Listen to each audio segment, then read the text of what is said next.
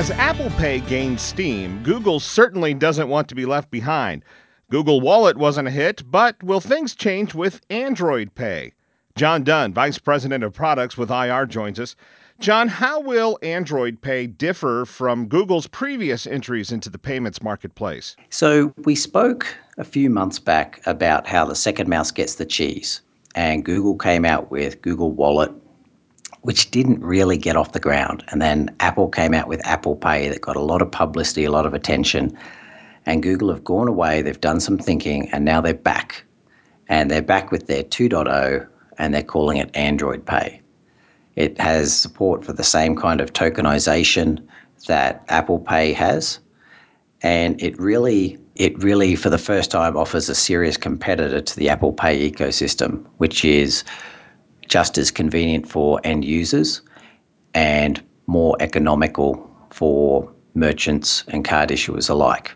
So there are similarities with Apple Pay. What will differentiate it from the competition? Well, interestingly, Android Pay is really focusing on having a seamless user experience. So, Google Wallet, you would have to not only unlock your phone, but you'd have to launch an app, enter a PIN, and it becomes a very cumbersome thing. Apple Pay had a real advantage in that because it was built into the operating system, you could simply do it from the lock screen.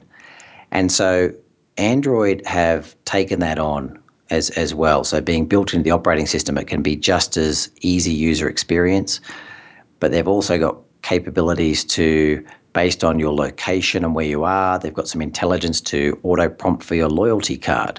So if you're at a Coca-Cola vending machine and it knows that you're scanning to pay for a can of Coke, it can say, hey, I know last time you did this, you also used your My Coke rewards. Would you like to scan that now? So there's some good ecosystem capabilities there that bring along, the ease of use that end users want, the security with the tokenization, but they're also taking care of the merchants in some regard. They don't have the same heavy uplift in interchange fee that Apple are collecting. They're not insisting on advertising paid by the card issuers, and they've integrated that merchant with the auto prompting of the loyalty is quite a good feature. Let's talk a little bit. Maybe we call it the chicken or the egg. As you think about this and put yourself in the shoes of the consumer, do you think users are going to just use their device of choice and then go with whatever payment system is native, or do you really see these payment systems driving consumers to the different mobile payment systems that we're talking about? Yeah, look, I think when Apple Pay came out, it did have a first-to-market advantage in terms of that, and Android Pay is really neutralizing that. And I think you're spot on in how you articulated that it's not going to be the payment that drives the device choice.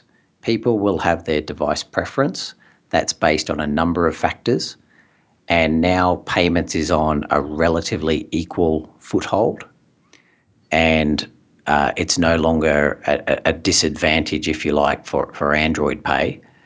I think it's going to become a hygiene factor. So how do you envision Android Pay going to market across the world? We've seen Apple Pay and how they've done it in their first year. What do you foresee for Android Pay? So Android Pay is following a fairly similar model from a technology standpoint, where the tokenization service, there's no details stored on the device. There's all the intelligence around being able to put additional cards there. Their go-to-market is a little different, though. They're not looking to take a big slice of the interchange fee. They're simply saying, look, let's just digitize your credit cards and let's just do that in the cool Google way and build it into the operating system.